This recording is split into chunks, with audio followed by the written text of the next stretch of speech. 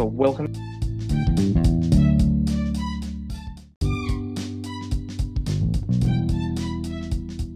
to the first episode of Unisex Lawyer Season 2.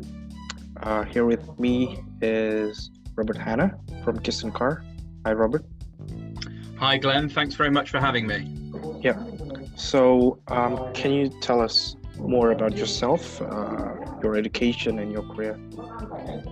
Sure. So I'm the managing director and founder of Kiss & Car, which is a legal recruitment firm, but we brand ourselves very much as more than a legal recruitment firm. We help international boutique law firms across the world with talent solutions, content creation, and a whole host of other things. My background prior to setting up Kiss & Car, I went to university in the UK at a Russell Group university called Leeds University. I studied business management there, and I very much from there wanted to start a career in London. So I started a recruitment career. I started at quite possibly one of the worst times, which may give some people some comfort who might be starting their professional careers in a pandemic. My start was in the 2008 financial crisis that we had, so it was a tough time, but and thankfully, I'm I guess a good case study that you can start a career in a bad market, and if you have the right people and the right mindset, you can go on to learn from all those tough times to potentially own your own businesses or whatever it might be.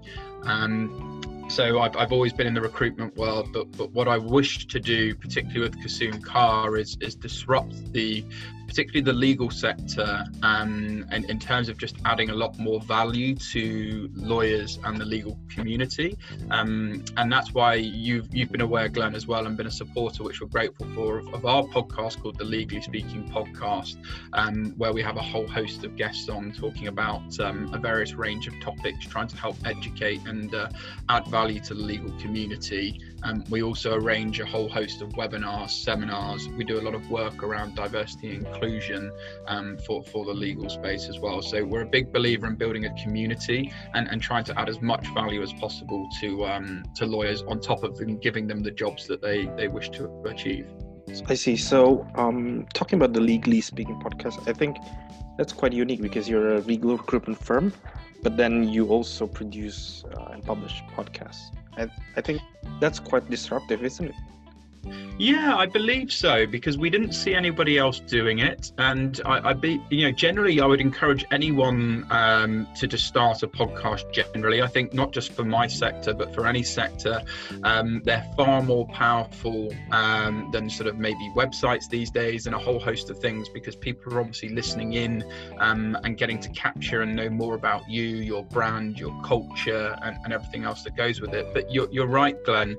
There's a lot of recruitment consultants out there, and a lot of legal recruitment consultants out there in the world, and I think it's important that as a firm that you can continue to add value to, particularly in our case, lawyers, because lawyers aren't always going to be looking to make a move.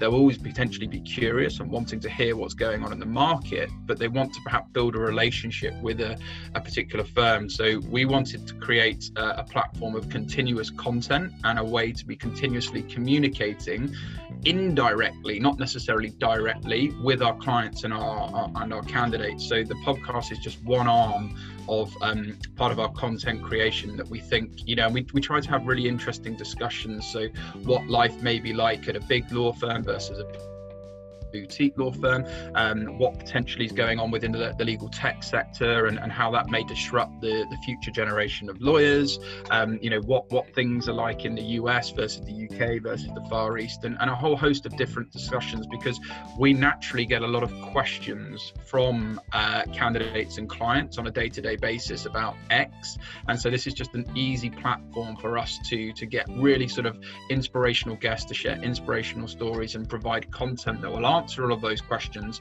and in return, you know, we're seen as thought leaders, and you know, Legally Speaking podcast is one where, you know, we can be seen and known as people that can really add value. And that's the key crux for us, is going above and beyond, because particularly in this market, in a pandemic, you have to be able to add value, and it may not just be for your main source of you know, income, because naturally, you know, in a downturn or in a tough market, the number of law firms been hiring has been less, but we've made sure that we have alternative activities and things that we can be doing to ensure that we can be communicating with our clients and candidates. I see. And talking about legal recruitment, have you ever found that a candidate wanting to move to Asia or even Indonesia in this case? Yeah, we have a lot of people, particularly in London and all around the world, that are always interested in moving to the Far East. I also work with, I think you know as well, Gordon Chung. I'm an international advisor to the Global Lawyers Connect, which is spearheaded by Gordon Chung, who, if anyone's not heard of Gordon, they should definitely check him out, and the Global Lawyers Connect, because that really is a fantastic platform which helps international lawyers navigate careers for those wishing to maybe enter the Far East or the Middle East or the US or the UK, and so they have lots of kind of great webinars, platforms, materials around that. But yes, we do see that as quite a popular route for people looking to do. So I see that more and more. The only slight, I guess, challenge for some of those candidates looking to do that is obviously language skills. I think there still needs to be a prerequisite or of a standard of language skills required. Right. And how did you end up becoming an international advisor for Global Lawyers Connect? How did you get to know Gordon Chung? Yeah, and this probably is a theme on one of the things that I'm a big advocate of, and it's just natural networking and utilization of LinkedIn. I know, Glenn, yourself, you're a big fan of LinkedIn and networking and being proactive. Gordon is someone that I noticed just through my networks in the legal world, who I really like what he was trying to do, because I believe there's a global community now of people in the legal world who are trying to help other people, and that be through creating content, sharing stories, including interesting people with, you know, real aspirational and inspiring stories. So I very much got to know Gordon off the back of LinkedIn and networking, and through that. So the more that you put into the platform, the more that you engage with people on the platform, the more networks and wider networks. And I'm a big believer, having an international background myself, I'm a big believer in promoting diversity and inclusion and sponsoring as much of sort of navigating international paths as much as possible. So it was an absolute honor to be part of the Global Lawyers Connect, because I really buy into their vision, the values, and what they're trying to do. And as much as I can try to do to help promote that message and help as many people as possible, I'm very happy to do so. I see. Okay, so I get that you think the personal branding on LinkedIn is very important. And why do you think that? Yes. Particularly on LinkedIn, we should be visible, not to only recruiters, but just to a network of professionals, probably in the legal sector or any other sector. Yeah, well, one person that I follow quite closely on LinkedIn described LinkedIn very much as a live lounge. You know, networking has changed. You know, gone are the years where you would go to lots of web conferences or even restaurants, bars. You know, lots of those networking events. LinkedIn, I believe, is such a great platform to build a personal brand, because you can just be yourself. And what people really are crying out for now in the modern world is authentic personal branding. They don't necessarily want you to be, you know, overselling, over kind of promotion. They want to know the real individual and person they're looking for. So actually, if you are a legal professional and a lawyer, there's lots of ways that you can get ahead by having a personal brand. So for example, if you're a corporate lawyer working within M&A or within private equity, and that's your area of specialism, you should ensure that you are producing content aligned to that may help your clients or future clients that you wish to business develop. You may want to be part of different societies connected to that particular thing, and producing content interesting around that. So you're not naturally pitching, but you're actually giving value to your networks and being seen as a thought leader, because what you're doing then is building trust. And that's what you try to do through your personal branding, is building trust, being seen as a thought leader, someone who's really helpful, somebody who's actually going above and beyond. Oh, do you know what? Rob's put some really interesting tips on there about X, Y, and Z. So I do believe for lawyers, it's a very underutilized platform. And so there's a chance for people to really get ahead and produce content. And when I say content, that could be in video form, infographic form, but it's getting yourself comfortable, putting yourself outside of your comfort zone. Because if you think of the amount of hours people maybe spend writing articles, going to conferences, doing all of that kind of old school, which I described, BD, I think a lot of that can be shifted to being online and a lot more influential. So I'm a big advocate of it. Well, but at the end of the day, is it healthy? Do you think many people actually are bigger than life? They like to show off on LinkedIn, but then in real life, when there's a recruiter or a firm asks you to recruit this person that has been heavily developing his own profile on LinkedIn, but apparently not all of that is true, or at least the image on LinkedIn is just half the story. Have you ever encountered such thing? Yeah, I think that's exactly comes back to my point about being authentic. People are craving authenticity. One thing I would definitely say is do not do that. Do not, and that's why, you don't necessarily need to say all the answers. I think there's a big worry with certain lawyers. There is the expectation just because you're a lawyer, you know absolutely everything about anything. And you and I know, Glenn, that's not the case. You'll have your practice area.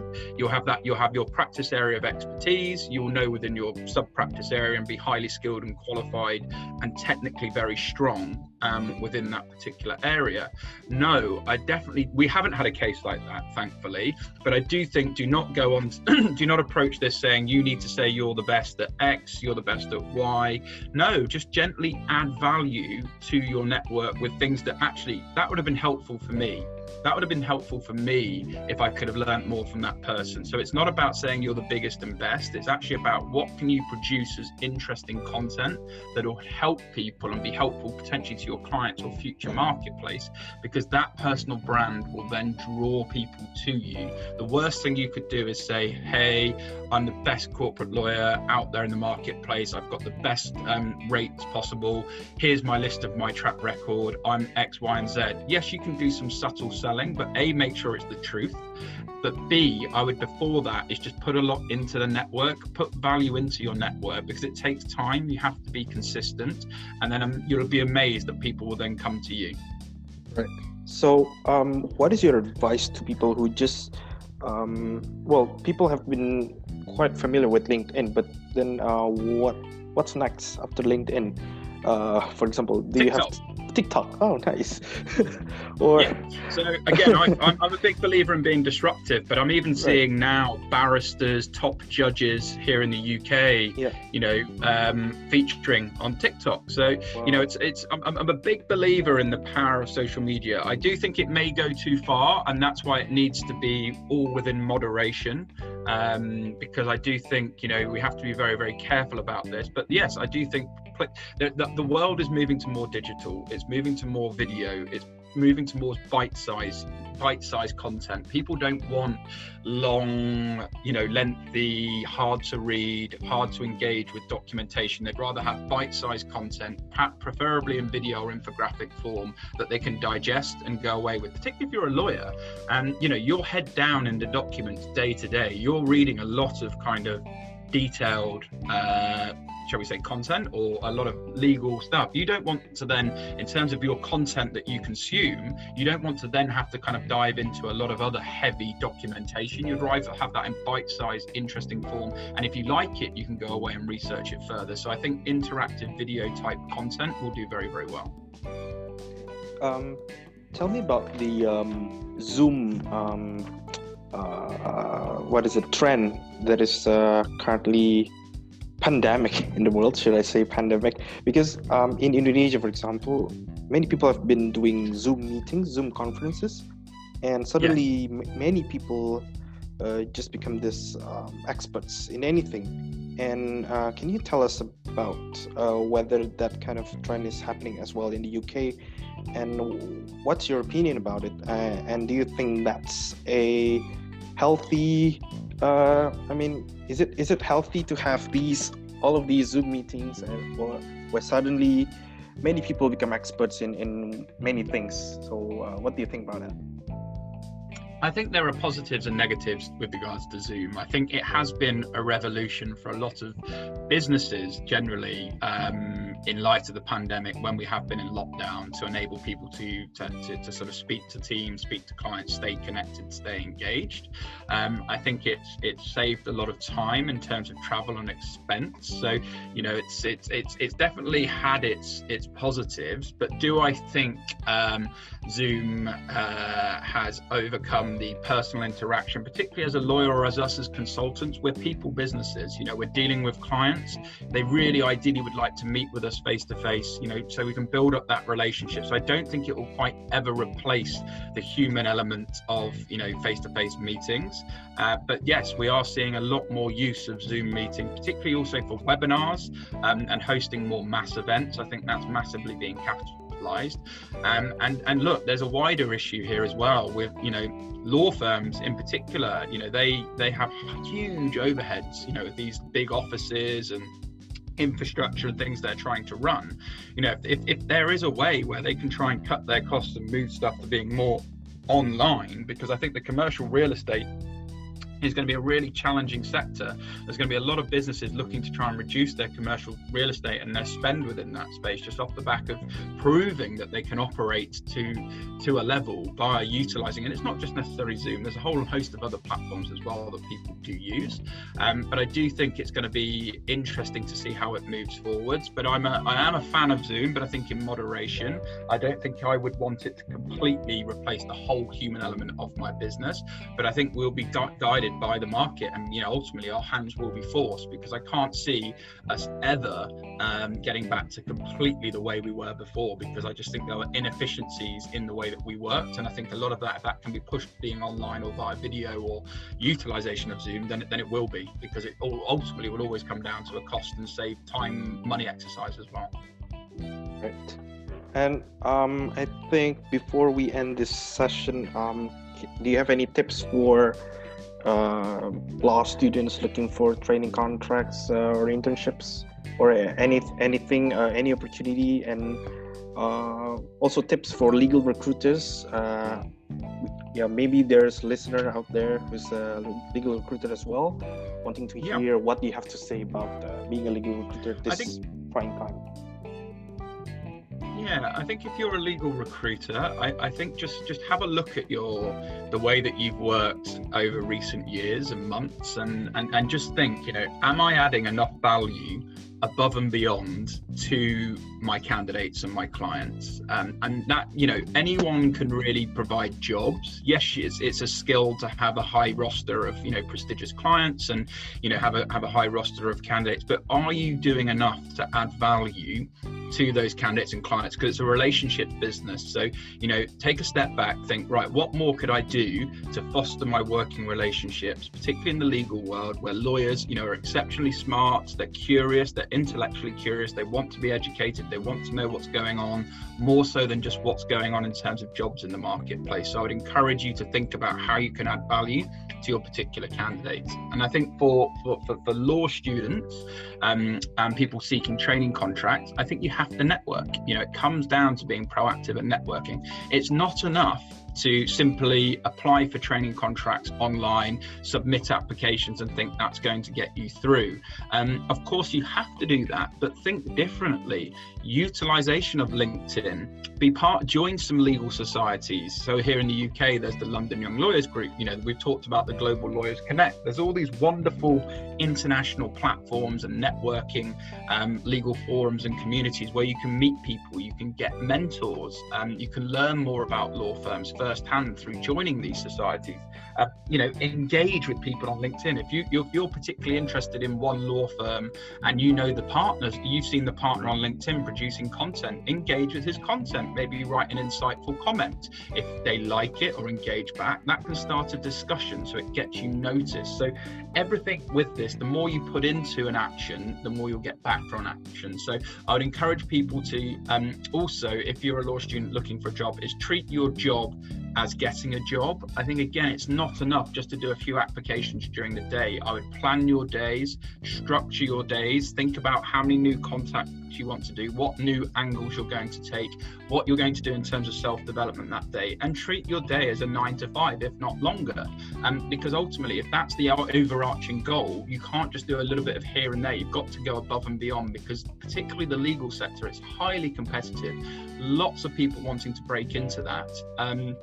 So I would say treat your job as getting a job. And the other thing is, there are other options now. It's not just the training contract route that's the conventional route. There are other routes you can look into going to as well. So, we probably don't have time to go into all of them, but you'll be aware there's lots of different routes now and things people consider to becoming a qualified lawyer. So do your research and speak to people who maybe have taken alternative routes to see if that could be a potential option for you as well. Thanks for your tips. And last but not least, I noticed that you have an upcoming webinar tomorrow.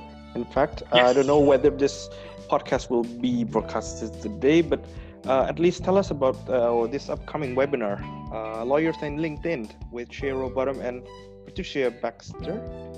Yeah, and if this is not released in time, we will also be recording the webinar, and it will be accessible via our YouTube channel. All of our social medias are just sort of Kassoon Car. If you visit our Instagram or YouTube, you'll be able to pick up all of our content and recordings from there. But yes, this is a Legal Influencers of LinkedIn webinar with Shay Rowbottom, who is one of the world's globally recognized LinkedIn users, who helps founders, executives, and now lawyers create video content, which in turn enhances their personal brand, which in turn leads to mass revenue for law firms. So Patricia Baxter is a managing partner of a law firm out in the US who has been through Shay's boot camp. She runs a 6-week boot camp, which people can learn the art of effectively networking and using video content creation through LinkedIn, and how that can be powerful for lawyers. So Patricia is coming on to talk about her experiences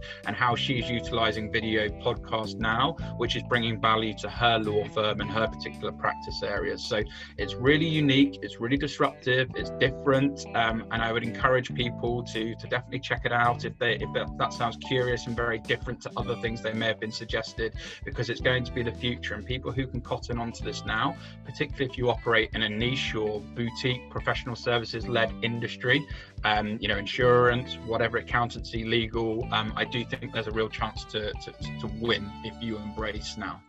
Okay, thank you, Robert. I think that's enough for this episode. I personally thank you for your time and also your commitment. I think I admire your commitment in the legal recruitment industry, and I hope for the best for you and for Kassoon Car.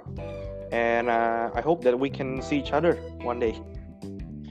Yes, thank you so much, Glenn. It's been a real pleasure coming on the show, and I'm a big fan of all the work you're doing. And I think the more and more people can come together to produce content like this and help people is fascinating and fantastic. So thank you so much to you and your team for inviting me on. I'm sure we'll keep the conversation going, and I wish you lots of continued success as well. Okay, thank you. Bye-bye. Bye-bye.